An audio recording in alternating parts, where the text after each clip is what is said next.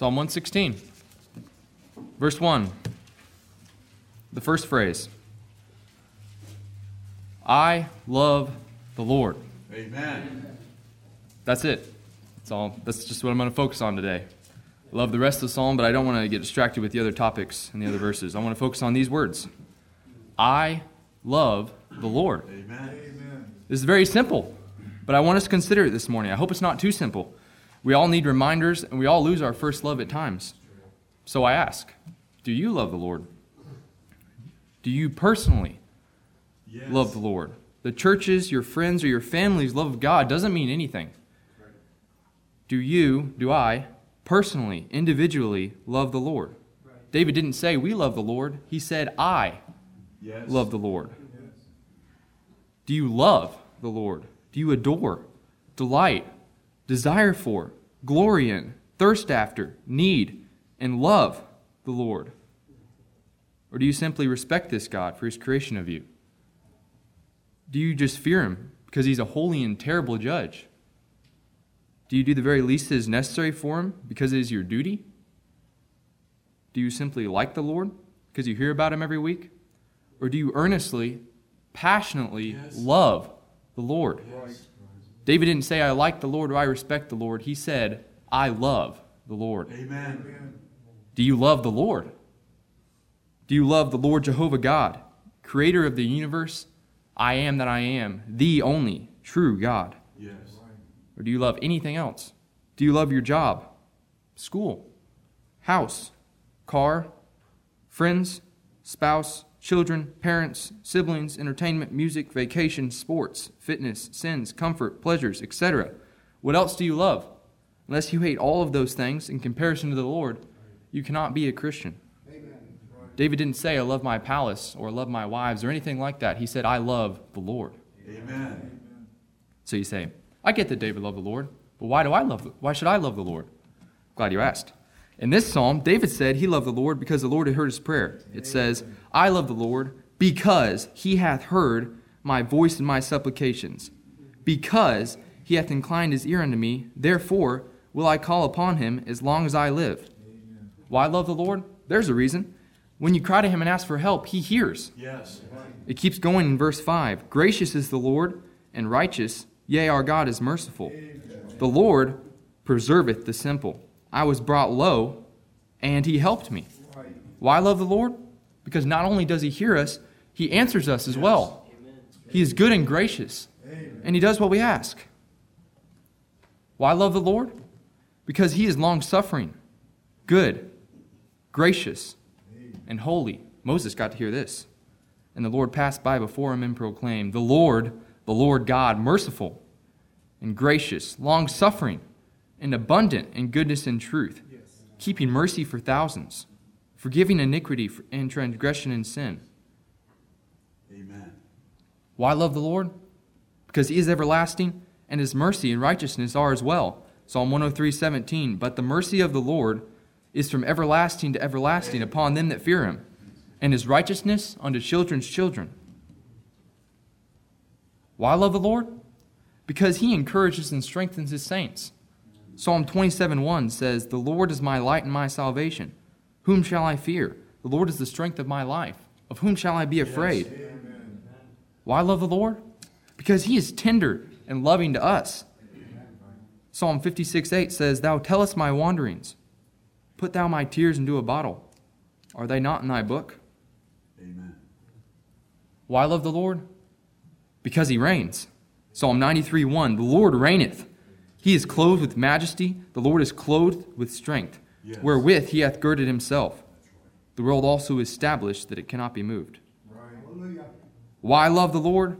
Because He has dominion over all things. Nebuchadnezzar knew this.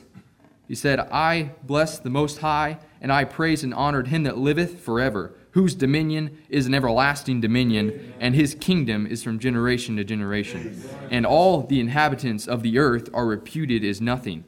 And He doeth according to His will in the army of heaven and among the inhabitants of the earth. And none can stay His hand or say unto Him, what doest thou? Do you love the Lord? Why love the Lord? Because He is just. He preserves the faithful and punishes the wicked. It says in Psalm 31:23, the Lord preserveth the faithful and plentifully rewardeth the proud doer. Right. Why love the Lord? Because he saved you through Jesus Christ. Yes.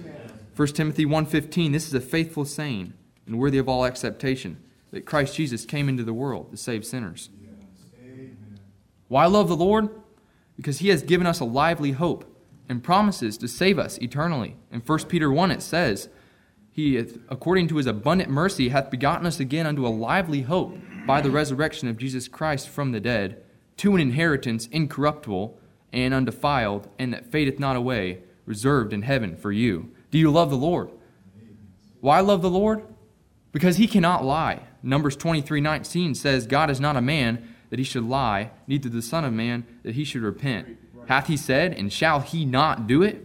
Or hath he spoken, and shall he not make it good? He promised that he'll give you heaven. Do you trust that? Do you love him? Amen. Yes. Why love the Lord? Because he loves you. The Lord taketh pleasure in them that fear him, and those that hope in his mercy. Why love the Lord? Because he's perfect. In Psalm 18, David said, as for God, his way is perfect. Yes. If you had a perfect friend, parent, or spouse, would you love them? It'd be easy. So let's love the Lord. No one else is like him. No one else is faithful, merciful, good, glorious, long-suffering, righteous, powerful, trustworthy, holy, listening, loving, kind, protective, truthful, infinite, everlasting, immutable, absolute, sovereign, personal, vulnerable, creative, humorous, just, compassionate, mighty, honorable, like he is. No one else is all those things. He is all that and more, and he has all of them in a perfect balance, all of those traits. Who else is perfectly righteous and perfectly merciful? Who else is perfectly holy and perfectly loving? Who else is always there to listen to you? Who else will never die and leave you alone? No one else. The Lord deserves our love. Yes.